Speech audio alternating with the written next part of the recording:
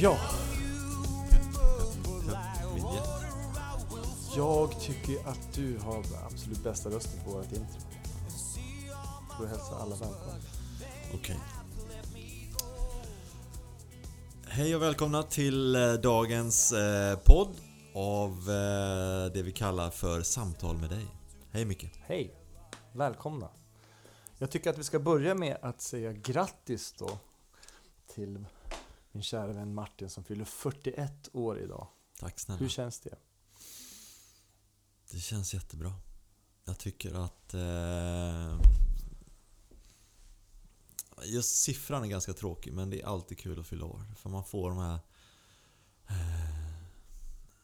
love boast. Det här som jag har ju stängt av Instagram och sociala medier och sånt där.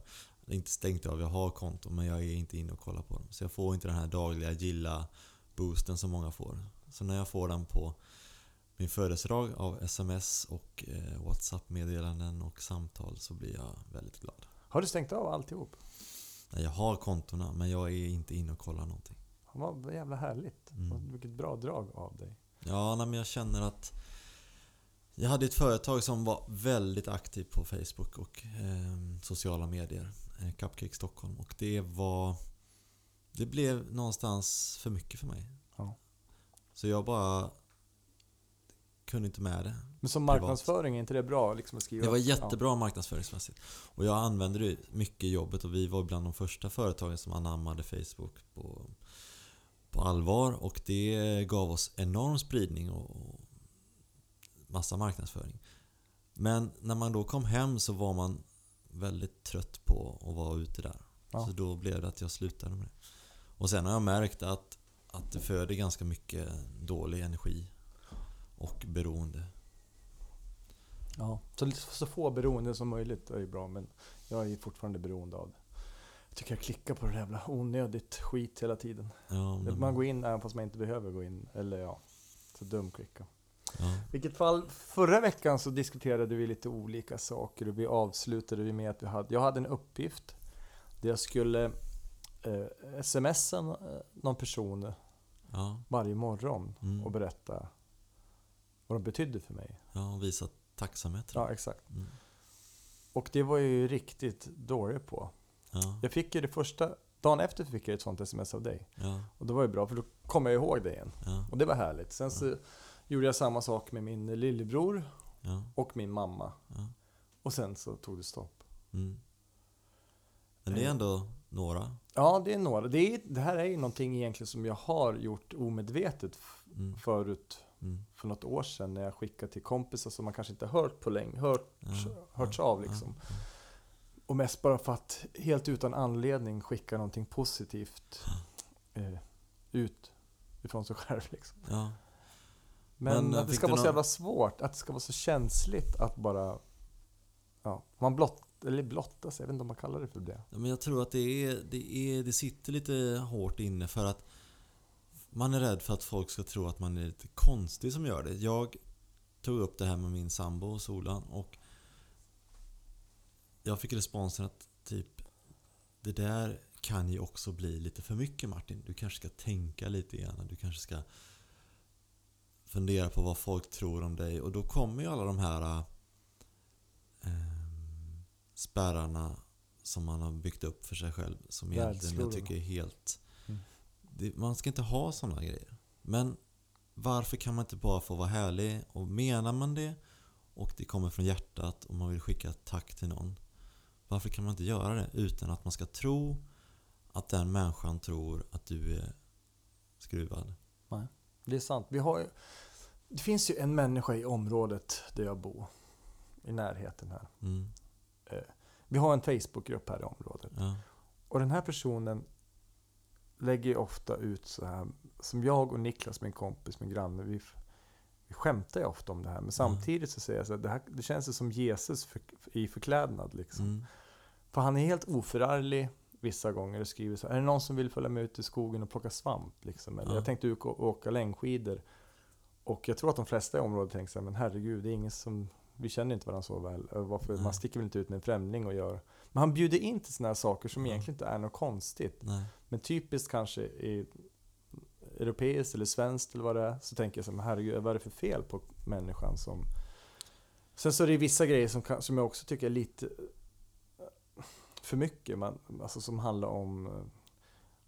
Jag ska åka till, ta ett exempel, jag drar till Kolmården imorgon, fredag, och kom hem lördag. Är det någon som vill hänga på och dela på bensinen? Liksom? Ja. Det är ju en lite märklig fråga, liksom, att åka med någon som man... Men jag tänker så här, fan, han skadar ju ingen och han är egentligen bara inbjudande. Det är väldigt oskyldigt. Ja. Om man hoppas ju någonstans att det är, av 100 personer så kanske det finns 3 som är väldigt öppna för sådana saker som då ändå, som man får kontakt med just för att han är så härlig. Ja. Och sen får man väl ta det här att vissa tycker att det är skitjobbigt eller skrattar åt det lite grann. Jag tror snarare, jag har en sån känsla av att typ så här, fan, han känns ensam, men jag tror inte att det är någon som hakar på. Nej. Och det är också i vårt samhälle. Alla har familjer, barn och grejer. Har helt fullt upp i sitt liv. Och framförallt vill man då kanske, när man har tid över, hänga med de nära och kära kompisarna som man känner redan. Och man kanske lär känna nya genom dem. Det är sällan man tar en helt ny kontakt med en människa som bara... Vilket också är trist, för man utmanar ju sig själv inte. Nej, man begränsar sig till dem man då tycker att man har som sina vänner och att det ska räcka. Jag tycker man hela tiden ska vara öppen för nya vänner, och det har jag väl som ett av mina mål i livet lite grann. Att vara öppen mot nya vänner. Mm. Och sen så vet jag inte om jag kanske är så framåt så jag vågar ställa en sån öppen fråga, men jag försöker ju se så här möjligheten att bygga broar. Mm. Jag tror att man kan få roliga upplevelser också. Om verkligen man nu skulle våga göra det. Men jag tycker att man träffar mycket nytt folk, men det är sällan man frågar om de vill dela på bensinen till Kolmården liksom, och spendera en natt tillsammans. Nej, men jag tror att sådana saker kan ju... Jag kommer ihåg när jag bodde i USA och man kom till jag bodde i Washington, och när man då... Där var väldigt många i samma situation, så att ställa en sån fråga där var typ helt naturligt. Ja. Och det var bara, nej men haka på. Man var väldigt mycket mer öppen till det. Och så kommer man tillbaka till Sverige som är ett samhälle som är ganska slutet. Och Stockholm som är ganska egoistiskt. Man har sina vänner, det är svårt att komma in om man inte har någon slags inkörsport. Där blir ett sånt påstående nästan så här lite alien-känsla på. Lite alien-varning. Ja. Apropå alien, har du sett Above Majestic som vi pratade om? Ja, jag varnar ju dig för filmen. Ja, men precis. Och jag har ju haft den i bakhuvudet, och igår kväll så började jag faktiskt kolla på den. Och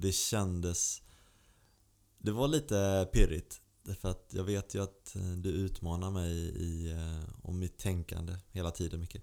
Så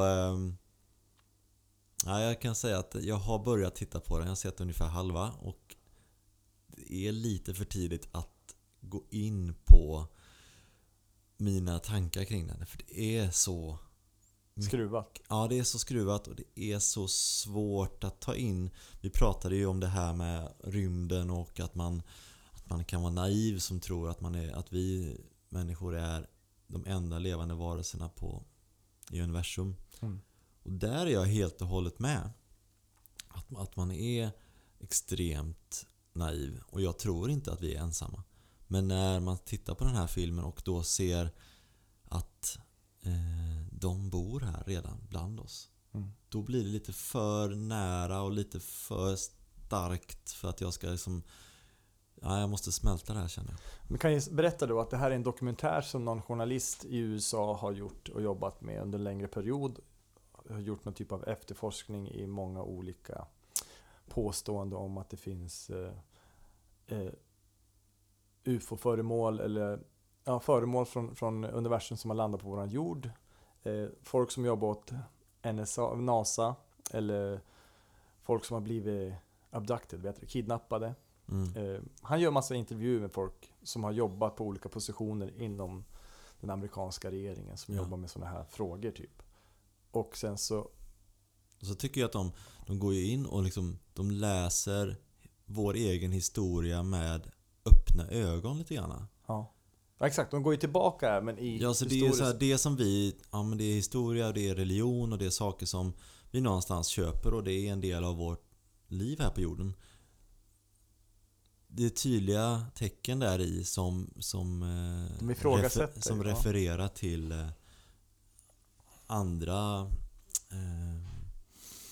andra livsformer som kommer från andra delar av rymden liksom. Jag har ju alltid tyckt att det varit farligt att på ett eller annat sätt tro för mycket på sin sak. Till exempel, jag tror inte att det finns aliens. Eller jag tror till 100% att det finns. Du vet att man är så jävla bergis på sin grej. Ja. Och det skulle jag väl säga som jag tycker att en av de största styrkorna jag har är att jag är öppen för saker och ting. Ja. Och jag tar in det och sen så vad jag sen gör med informationen, där får man ju ta med en nypa salt ibland. Ja. Vissa saker tycker jag låter som hittepå. Som Flat Earth Society till exempel. Och vissa saker är jag bara så här, det där låter för skruvat för att vara sant. Samtidigt är det så här, ja är det så är det det. Jag kan inte göra så mycket åt det. Nej. Men jag har alltid ett stort intresse av att och en känsla av att det finns många sanningar som inte är ute till allmänheten på grund av en eller annan anledning. Och vissa bryr sig inte alls i det. Och desto mer utbildning du har till en viss gräns tycker jag. Om du är högskoleutbildad och du har en akademisk bakgrund, desto mer anti är mina kompisar i såna här diskussioner. Tills du börjar googla och kolla på de som är i Einstein-nivå. Det finns ju de som sitter och diskuterar kvantumfysik och så vidare. Ja. Och de människorna är ju extremt öppna. För annars kan de inte ta forskningen framåt. Liksom. De säger oftast varken bu eller bä. De är öppna för förslag. Liksom. Ja. Och det är det jag menar. Om man stänger sig för snabbt med saker. Och till exempel att 9/11 var iscensatt av amerikanska staten för att få en anledning att gå in i Irak och så vidare. Och få ett stronghold där. Ja. Det trodde jag stenhårt på när det väl hände 2001. Och då var det ju många av mina kompisar som tyckte att nu röker du för mycket weed och sitter liksom och snackar konspirationsteorier. Och är anti-Amerika. Så ja, men det är jag inte. Det finns en snubbe som heter David Icke som gick ut ganska tidigt och pratade om att det var amerikanska staten själva som hade gjort det. Vilket fall, nu väldigt många år senare så har det kommit upp jättemånga vittnesmål som också styrker detta att till det som hände när planen flyger in i byggnaderna, att den värmen som uppstår av de här krascharna inte är tillräckligt för att byggnaden ska rasa. Utan de ska kunna klara flera tusen graders värme utan att det rasar. Och att det är en kontrollerad demolering av huset. Annars hade det fallit på ett annat sätt. Skitsamma. Det är i alla fall en konspirationsteori som finns där ute. Och många tycker att den är idiotisk. Och jag tillhör de som tror att 4000 amerikanska människoliv, om det är fler, kanske är värt det i det stora hela för att göra det som de ska göra efteråt. Med Osama bin Laden och så vidare. Och inte då säga att Osama bin Laden och terrororganisationer inte finns. Det är klart de finns också. Men jag tror att det är så jäkla mycket mer komplicerat än vad vi förstår. Och det är så lätt att man slår ifrån sig både den ena sidan och den andra sidan. Ja, nej, men jag kanske inte... Alltså, jag tycker ju att konspirationsteorier är intressanta. Sen är det ingenting som jag ser dem lite grann som ungefär som att läsa horoskop. Det är lite kul för stunden, men sen så får man ta det med en nypa salt och så får man göra vad man vill med det. Men jag är ju däremot väldigt, som jag sa lite grann med den här filmen som någonstans är sjukt skruvad och öppnar upp för att tänka mycket större, är att jag vill inte bara ha det här synsättet som om man tänker att man ser 180 grader, så skulle jag vilja se 360 grader. Och då måste man öppna upp för nya saker. Och det är det jag gör hela tiden. Och det är det som jag tycker den här podden handlar lite grann om, att någonstans gå utanför sin bubbla lite grann. Och tänka utanför boxen kan man också kalla det. Men just så här, se hela spektrat. Ja, jag tänker just det. Jag tycker det är intressant att man kan vara öppen i alla fall. Och vissa grejer som de säger i den där Above Majestic låter ju alldeles för... De flesta saker låter alldeles för otroligt för att ens ta in. Ja, men det är ju så fantasifullt så att det har liksom inte gått hem i en Marvel-film liksom. Ja, det låter ju som om de har skrivit nya Star Wars eller ny Marvel liksom. Det är min uppfattning. Jag skrattar ju till och med till en början. Ja. Och sen så sitter jag och analyserar ansiktsuttryck och sätt de säger det på. Att är de hjärntvättade? Eller är de extremt duktiga skådespelare? Eller hur fan kan de ens ljuga ihop det? Du vet, jag försöker sitta och slå hål på allting de säger hela tiden, analysera. Till slut blir det så här, ta det för vad det är bara, kolla på det. Sen så var medveten om är jag att de har lagt ner mycket pengar på det. Det är inte bara en sån här YouTube-klipp som man ser, utan de har lagt ner forskning och, och kan den här bra produktionen också bidra med att det blir mer sanningsenligt? Det vet jag inte. Det är klart det gör det. Det ser proffsigare ut. Ja. Och det är bara så sjukt intressanta saker om Vatikanen. Det är om andra världskriget, som du säger, gamla hinduism och religioner och så vidare. Ja. Men det är en intressant grej att kolla på i alla fall. Ja, men verkligen. Jag tycker man ser det som att du stretchar dina sinnen lite grann. Och så får du göra vad du vill med det. Men jag tycker att det är någonting man ska göra hela tiden. Stretcha sina sinnen. Det spelar ingen roll om det handlar om att skratta mer, som vi pratade om förra veckan, eller om det handlar om att våga skicka ett sms till vänner som man bryr sig mycket om, eller att bara öppna upp för vad som finns runt omkring oss. Personlig utveckling, det är det som är så oerhört på tapeten överallt nu. Ja, men precis, vi är en droppe i det här havet om... Min svåger nämnde faktiskt idag när jag pratade med honom att går man till en bokhandel idag så finns det en hel avdelning som heter personlig utveckling, inre utveckling. Han hade laddat ner en ljudbok som han sa skulle platsat på dina människor du har runt omkring dig utveckling, om man nu ska försöka få ihop någon slags sammanfattning. Men det handlar mer om att du ska utveckla dig själv i de här självhjälpsböckerna. Men den här boken handlar mycket om att hur kan du hjälpa andra? Ja. Och det tror jag att vi får inte glömma av i dagens samhälle. Nej. Lite därför finns ju vi här, för att pusha andra att våga tro på saker och utmana sig själva. Vad fan var det jag tänkte på sist? Jag var i Rågsved och jobbade på skolan där. Så var jag handlade, det var i fredags var det. Så ser jag att det står en man i 50-årsåldern som... Men han står och räknar sina varor väldigt mycket. Han står med cash 400 i handen. Och så räknar han, kollar på vad priset är och så vidare. Och så... Det blir så här splittrat. För jag tänker så, jag fattas det pengar liksom. Så kan man väl lägga till det. Men då känner man också en självgoda jävel. Vad ska du komma hit och... Han kanske inte vill det, eller om du vet. Men man kan alltid erbjuda. Ja, men nu var det något pastapaket som handlade bort för att han inte hade cashen till det. Och då köpte jag det jag skulle köpa, och sen så köpte jag även det där pastapaketet. Så la det bara bland hans varor, så gick jag, så sa jag ingenting. Nej.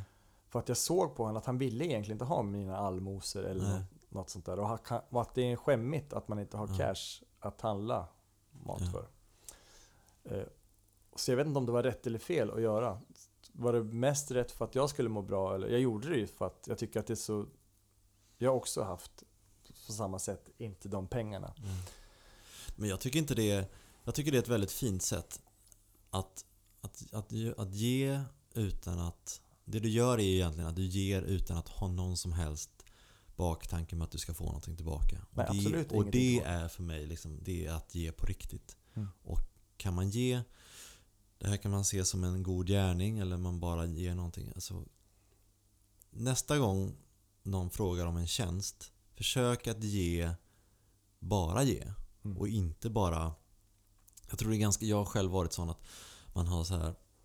Ja, men jag hjälper den här personen, för då får jag nog hjälp när jag behöver hjälp.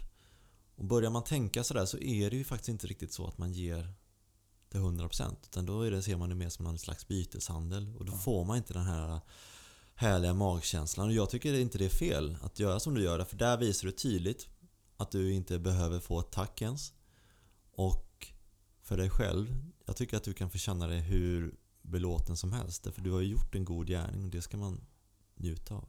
Ska vi vara helt ärlig så var jag inte säker på att han förstod att jag gjorde det. Men du mår ju bra av det. För jag gjorde det så pass fort så jag tänkte att de i kön inte heller skulle uppfatta det på ett sätt. Ja, jag vet inte. Jag höll i den där pastapåsen. Precis när jag gick så bara jag la den med hans varor så gick jag ut därifrån. Liksom. Men viktigast är nog att du kände att du gjorde någonting. Du tog action på den här känslan du kände från honom. Det är en hjälplöshet tänker jag också som man känner när man har så lite cash. Att man måste välja vilka matvaror du ska köpa. Det tror jag att många har. Ja, så, kanske inte att man behöver räkna fram vid kassan men att man så här, säger nej till vissa råvaror, vissa saker som då kanske är dyrare än andra. För att man vet att det här funkar inte i min ekonomi. Jag tror att det är jättemånga som har det. Ja, det är lätt för de som har cash också att tänka ekologiskt, tänk grönt, tänk dit. Men jag kollar på förorten i England, när jag bodde i Birmingham. Det ungarna käkade där var ju så sjukt ohälsosam mat som de fick med sig till skolan. Och mycket övervikt och mycket dåliga tänder och mycket socker och mycket skit, billigt. Men så var det ju när jag bodde i Washington DC som är liksom en av de absolut rikaste i världen bor där, men samtidigt så finns de absolut fattigaste där också, så det är extremt uppdelad den staden. Och när vi hade så här olika teman där vi försökte liksom lyfta samhällsproblem så var det just här varför kan inte människor som bor i tuffa områden äta bra mat? Nej, men gå in i deras matvarubutiker, det finns inte ens färska grönsaker. Nej, för att exakt. De som har butikerna får ingen ekonomi i det. Det är för få som har råd att betala för det. Och det är ju skrämmande. Ja, det är sinnessjukt. Har du funderat på något ämne idag, Micke?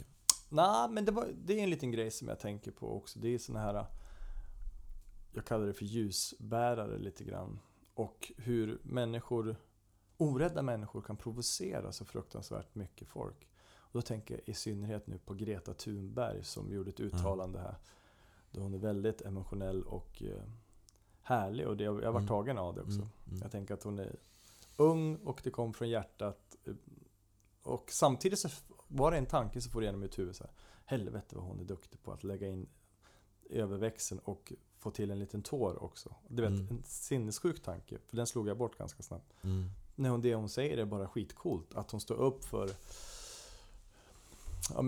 det ungas framtid. Att hon vågar ta för sig och hur det har fått, vilken spridning det har fått. Och jag ser också vita medelålders män som är de som trackar ner på henne. Framförallt på sociala medier eftersom jag ibland hänger där. Vilket jag tycker är så jävla löjligt. Att man inte bara kan vara supportive till människor som försöker göra någonting gott egentligen. Och sen så, hon gör ju någonting i alla fall. Vad fan hon är ju en kraft en enorm kraft som inte spelar riktigt efter samhällets spelregler. Hon gör som hon vill och hon når fram för att hon är så jävla öppen och ärlig och det kommer från hjärtat som du säger, det hon säger. Och varför stå emellan, varför gå in och försöka bryta en sån kraft? Det är ju skrämmande. Sen är det med alla krafter att det är klart att det kommer ju ta oss till någonting bättre. Sen så kanske vi inte når ända fram och det kanske är vissa saker som drabbar folk på olika sätt. Men vi kan ju inte, det är samma som MeToo-rörelsen. Varför inte bara haka på nu när det finns ett momentum i det här? Nu finns det ett enormt momentum i Gretas arbete och alla som står bakom henne och alla barn som sluter upp liksom. Hade det varit en gråzon att man är inte riktigt säker på om det hon gör är bra eller dåligt? Men det kan väl inte finnas någon oklarheter i MeToo eller tystnadtagning eller Greta Thunberg eller olika. Det finns väl ingen, alltså det är väl så jävla kristallklart som det kan bli att det är ett problem här som vi måste lösa tillsammans. Ja, nej, men så är det. Och det som, om jag nu lät som att inte jag höll med i den här frågan, så handlar det väl mer om att man måste hitta vägar, och liksom det kanske är rent praktiskt små detaljer som måste lösas. Vi kan inte fasa ut all köttproduktion ur Sverige från en dag till en annan, utan det måste ju ske under tid. Ja, men någonstans vi måste, men som många flygbolag gör. Alltså att sluta flyga vore det bästa, men det funkar inte rent realistiskt, utan då måste man klimatkompensera, och så måste vi också börja tänka. Jag tycker inte att det är fel att jag äter kött, om jag kan någonstans ta ansvar för att den köttbiten är från en gräsbetande ko som har haft det bra, som någonstans lever av sin egen mark, som inte påverkar miljön på samma sätt som en köttindustri gör, där det är mer eller mindre fabrik. Då är det ekonomiskt igen faktiskt. Ja, och då står vi där. Och de som har råd att göra det kassan kan göra det. Ja, men där, om man nu går upp till den nivån, så är det ganska många. Jag tror inte vi pratar om mer, kanske 5-10% av Sveriges befolkning som utan att blinka kan köpa gräsbetande djur varje dag. Ja. Absolut, när man ska ha folk på besök en fredag och man vill ässa sig lite för att den här kon hette Magda och betade på en gård utanför Uppsala. Absolut, då kan man väl lägga några extra kronor, men det är inte det handlar om. Det handlar om att få vardagen att bli mer klimatsmart. Men jag vet inte ens om det är ens praktiskt möjligt om alla skulle sluta käka kött imorgon. Har vi inte den vegetariska födan till att... Men det måste ju också vara en fas. Jag säger inte att alla ska bli vegetarianer, men jag tänker att just balansen i kosten som vi äter kanske kan påverka jorden. Men jag tänker också, det är vi som är i Sverige och Norden kanske kan göra det. Men när du är i Indien med liksom 800 miljoner eller miljard eller vad det är, eller Kina, det är svårt på de här stora länder att...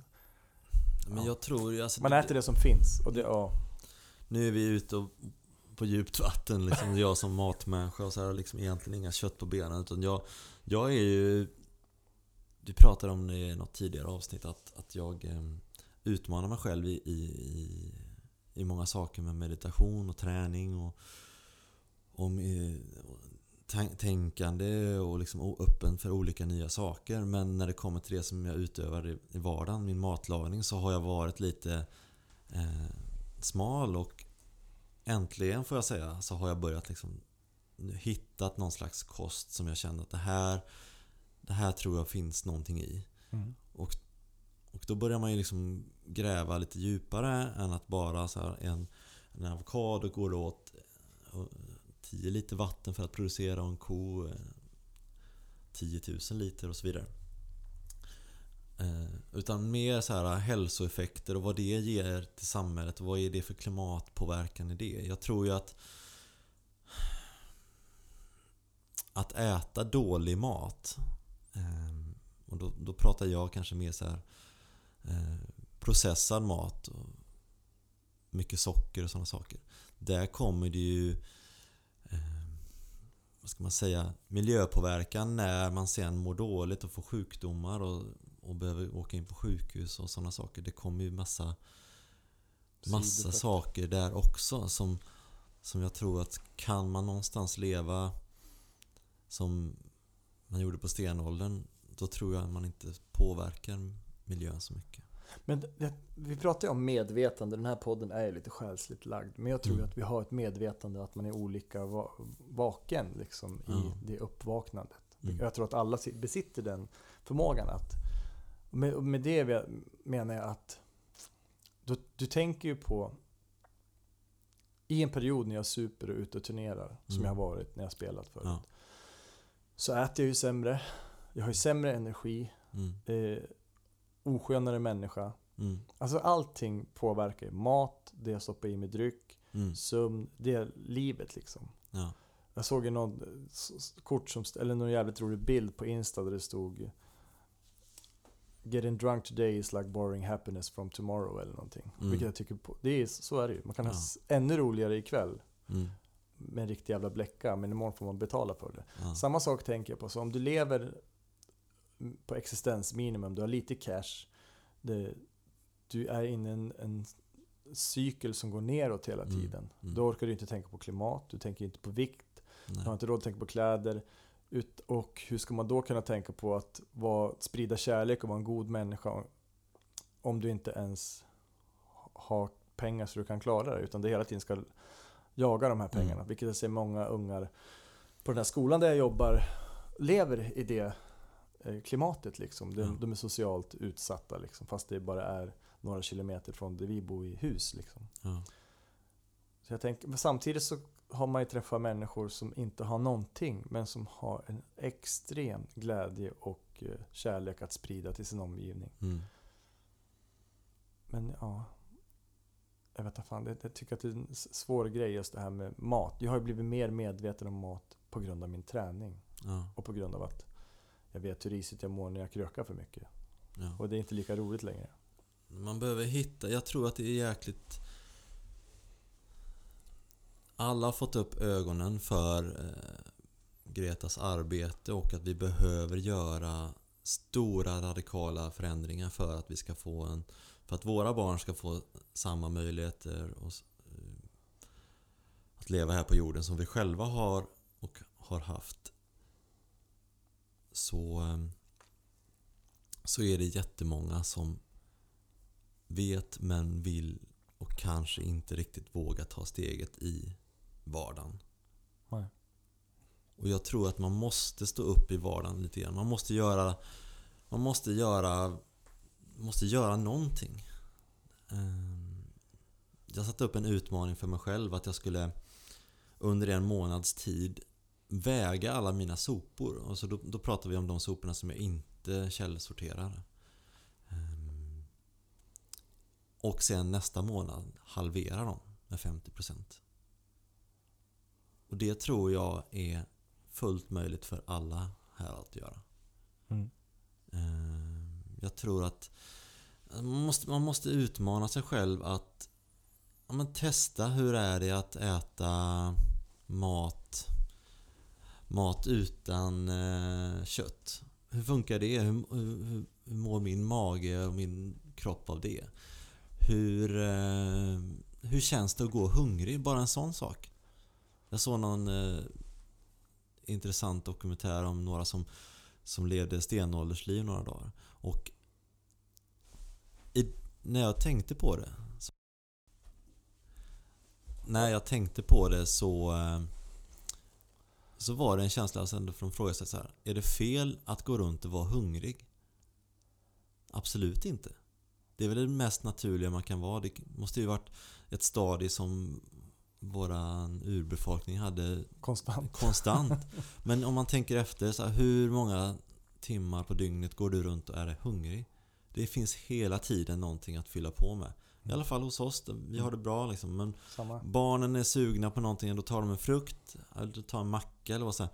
Vi måste lära oss att lyssna på vår egen kropp, och den måste ju få vara hungrig, den måste få vara glad, den måste få vara ledsen, den måste vara alla stadier. Periodiskt fasta finns det ju någonting som många, och jag vet att nu håller jag på med gym och jag spelar fotboll, men framförallt gymmar varje dag.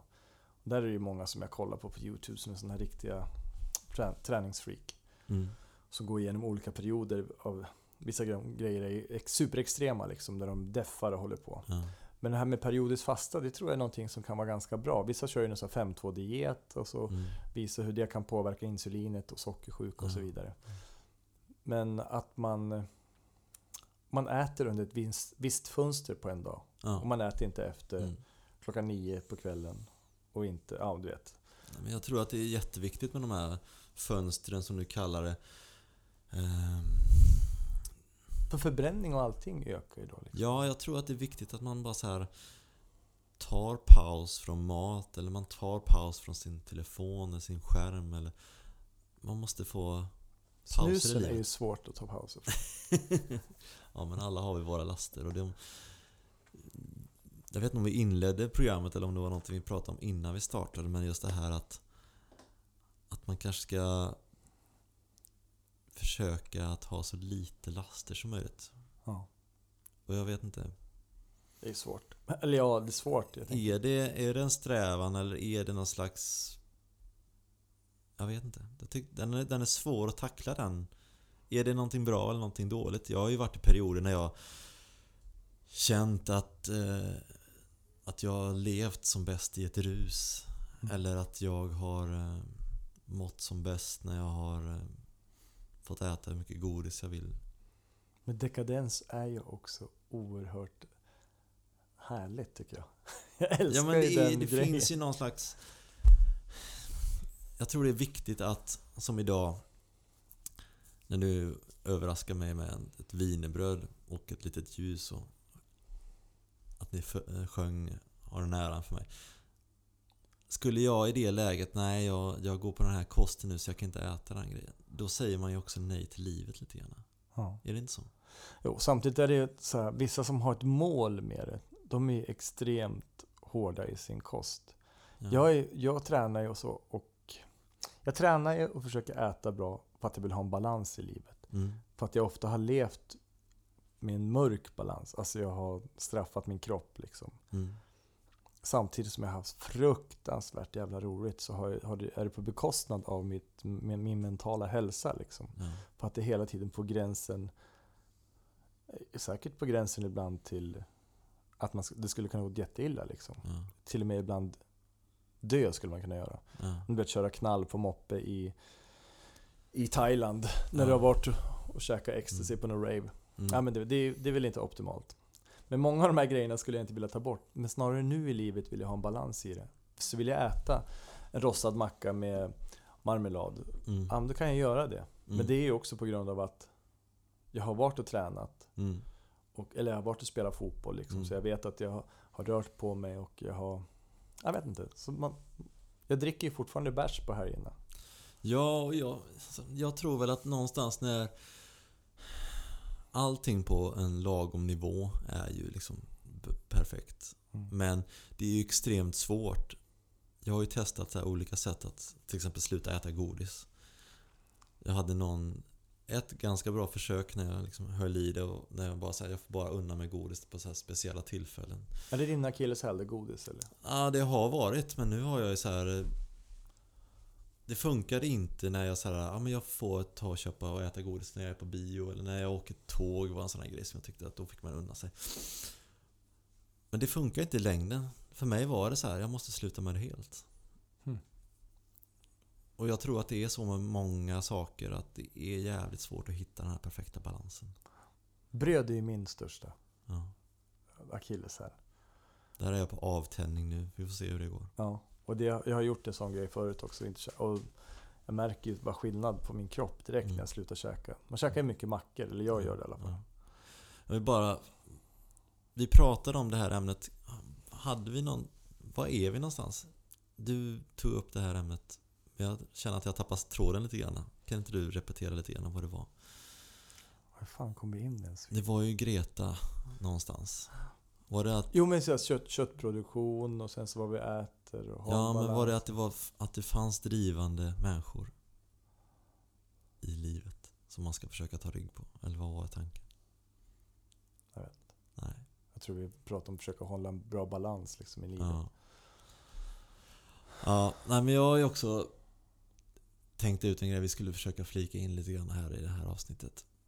Och det är elden. Någonting som fascinerat människan i alla tider. Och, som jag är besatt av. Ja, exakt. Och det finns så mycket, det finns sånt djup i eld. Och vi har ju funnit varandra framför en öppen eld flera gånger. Ja. Och den skulle man egentligen vilja ta liksom mittemellan våra mikrofoner här. Ja, för att någonstans ja, men det är som att en tredje person är i rummet lite grann. Men kommer inte det här från människans utveckling? Jag tänker att det har påverkat oss genetiskt, i DNA till och med. Att elden var ju det som kunde hålla oss varma och vi lärde oss tillaga mat över eld. Jag tänker att det är genetiskt, för jag kunde ju, här utanför mitt hus så har jag ett litet ställe där man kan sitta och elda. Ja. Och vissa höstar så har jag suttit där och så har jag tänt en eld. kunde jag sitta så här 6 timmar liksom framför brasan. Det blir som ett meditativt tillstånd. Verkligen. Dels lagar man lite käk där och dels så går familjen in efter typ 1,5 timme, för då har ju såklart alla fått nog, det luktar mycket rök. Och jag vet inte, jag kan inte slita med. Jag tycker att det är så jävla nice att sitta bara stirra in i den där glöden. Mm. Så det är ju något visst med människan och eld. Det finns jag tror det är någon slags en del av livet på något sätt, eller uppkomsten, jävligt flummigt sådär, men det är ju, går man in, alltså det är lätt att bara tänka att man eld, ja men det är fint, det är mysigt, men det finns ju ett djup i det. De bästa samtalen har man runt en eld. Om jag bara tänker på typ din upplevelse som vi inte har gått in på, men det kommer ju någonstans från ett halsbloss som är eld liksom. Ja, och en del av upplevelsen var ju också, nu har vi pratat om den här grejen så många gånger så snart måste vi ta upp det ordentligt. Ja. Men en sekvens i det här ruset är ju när jag finner mig själv när jag kollar på videon efteråt, eftersom det här är inspelat. Jag finner mig själv jucka mot jorden liksom. Och med det jag kommer ihåg i huvudet är eld som kommer ut från min mun liksom, i olika färger. Som kändes som ångest som jag släppte. En extrem ångest som är helt beyond. Men vi kan ju säga det att tanken har ju varit någon gång när vi pratar om DMT, vilket ämnet heter. 5-MeO heter det, för DMT är någonting annat. Det här är ytterligare ett potent psykedeliskt ämne. Så finns det en inspelad video på den. Jag tänker när man lägger upp det avsnittet om det så kan man även lägga upp den videon som är extremt utelämnande, men det känns helt okej nu för mig. Ja. Så att man dels kan kolla på den videon som är 30 minuter lång och se det ser ut som en snuff movie liksom. Men då vet man också nu att personen i fråga mår bra. Ja. Eller ja, bra. Men jag är lite skruvad liksom. Det har haft en positiv påverkan på mig. Men där var det som sagt mycket eld och mycket, vad säger man, element som handlar om jorden liksom, i den upplevelsen. Och när jag kom på det här ämnet tidigare idag, det var när jag startade min grill. Jag skulle liksom långröka en fläsksida, men då var det verkligen så här, men här har vi någonting. Här har vi ett jättebra ämne. Och så började jag fördjupa mig i det. Och på vägen hit så testade inte djupgående, men jag lyssnade på en eldmeditation där man någonstans eldar upp dåliga energier och minnen i kroppen i en meditativ session helt enkelt. Så det finns ju just det här att bränna någonting är ju sådär, vad händer med det som man eldar upp liksom? Det finns inte många ritualer, jag tänker, i Sydamerika, Asien, alltså som innefattar eld och rök och för att ta bort dålig energi från en människokropp liksom, eller det känns som elden finns i så många olika kulturer liksom, som stor del. Och sen ska man använda det på olika sätt. Oss på något sätt. Ja, jag älskar ju fortfarande eld. Och framförallt när man får vara ute i naturen, om du åker iväg på jakt eller någonting. Då brukar jag åka iväg och fiska och få göra upp en eld bredvid vattnet. Och bara fiska och ha den här varma härliga elden och laga fisken där direkt. Det är så jäkla nice alltså. Nej, det är ju... För jag är inte pyroman, jag vill inte bränna ner någonting. Nej, ibland är jag rädd absolut. för det. Nej, men man vill ju någonstans... Det finns en väldigt... Det är en ärlighet i det. Som du säger, laga mat över en öppen eld, det är ju någonting annat än att laga mat på en induktionsplatta på något sätt. Ja. Det blir... Det är som att man lägger till, det är som en krydda på något sätt till maten. Ja, du har ju lagat bland det bästa jag käkade sist du var i Järvsö där och cyklade downhill. Och då är det ju väldigt, vad säger man, ganska burdus matlagning med kött och örter och så här, men det var ju så fruktansvärt gott. Så att... Och jag tror att vi grillade där, och grillen någonstans, det är ju en eld som vi alla samlas kring här i Sverige på så fort solen börjar värma på vårkanten liksom. Jag tror att det är... Ja, det är någonting som betyder enormt mycket för folk. Och apropå ritualer där så blev ju riktigt sugen på en modern ritual som faktiskt heter Burning Man, som du nämnde för mig. Har du kollat in lite klipp därifrån? Ja, jag är som fast i det, och ibland älskar jag att vara naiv. Och det kanske jag är när jag säger att jag vill åka dit, och jag tror inte att man behöver ta massa droger för att ha kul och sådär. Men det är inte det jag vill åt. Jag vill ju åt elden lite grann. Jag vill ju åt de här eldsjälarna som går runt där. Det är konstnärligt, det är spirituellt, det är liksom öppna sinnen. Det är det jag vill. Och sen så kommer det vara naturligtvis jättemånga som är påtända och så vidare. Men det är inte det som jag är ute efter. Det är som jag tänker att Burning Man, det är och dessutom en sån här rikemans spirituell resa.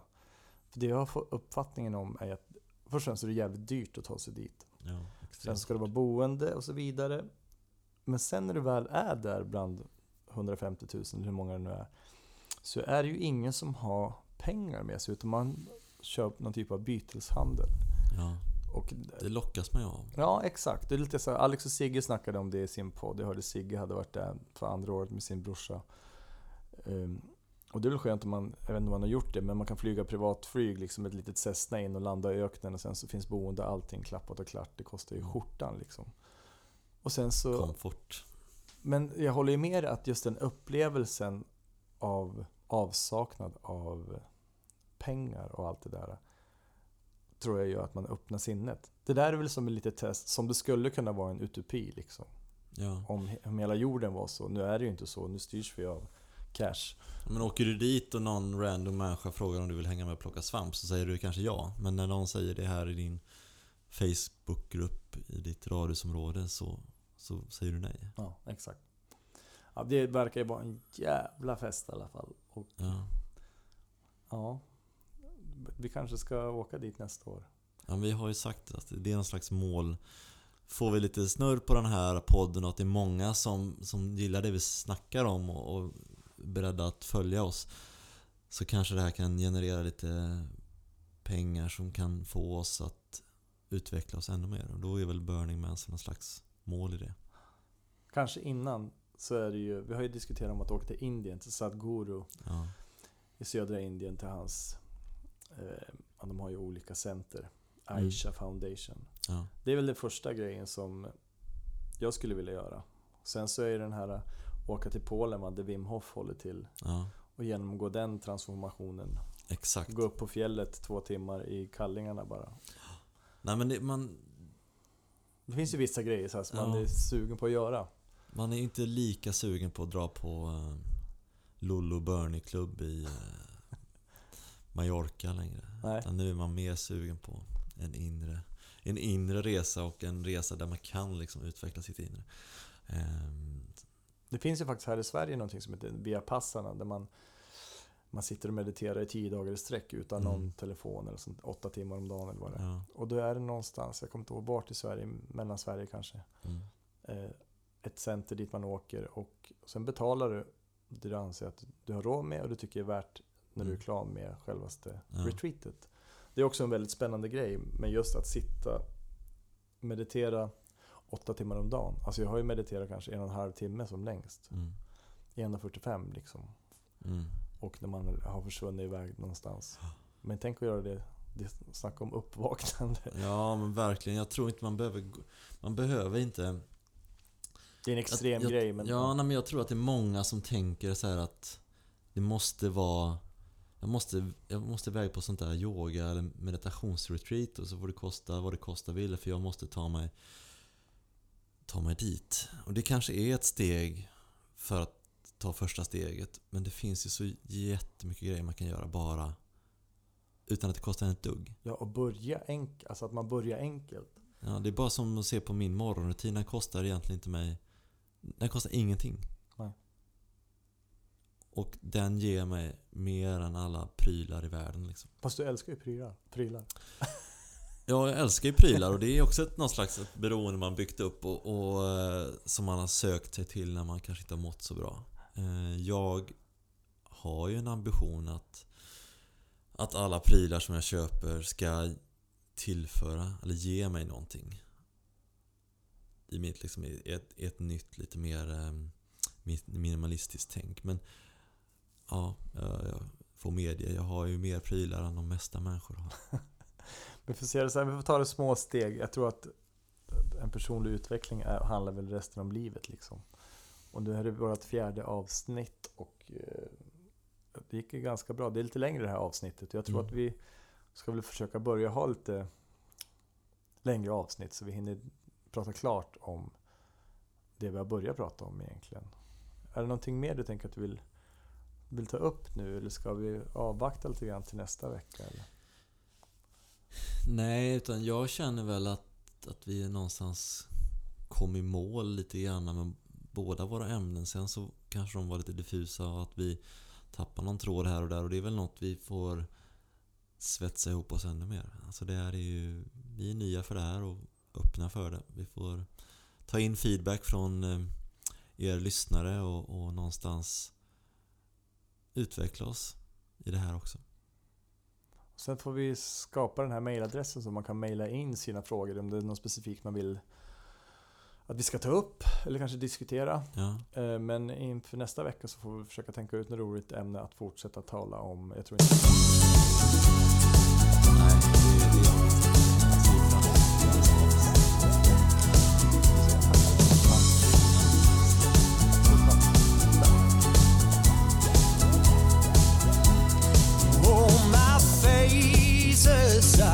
take them off for you.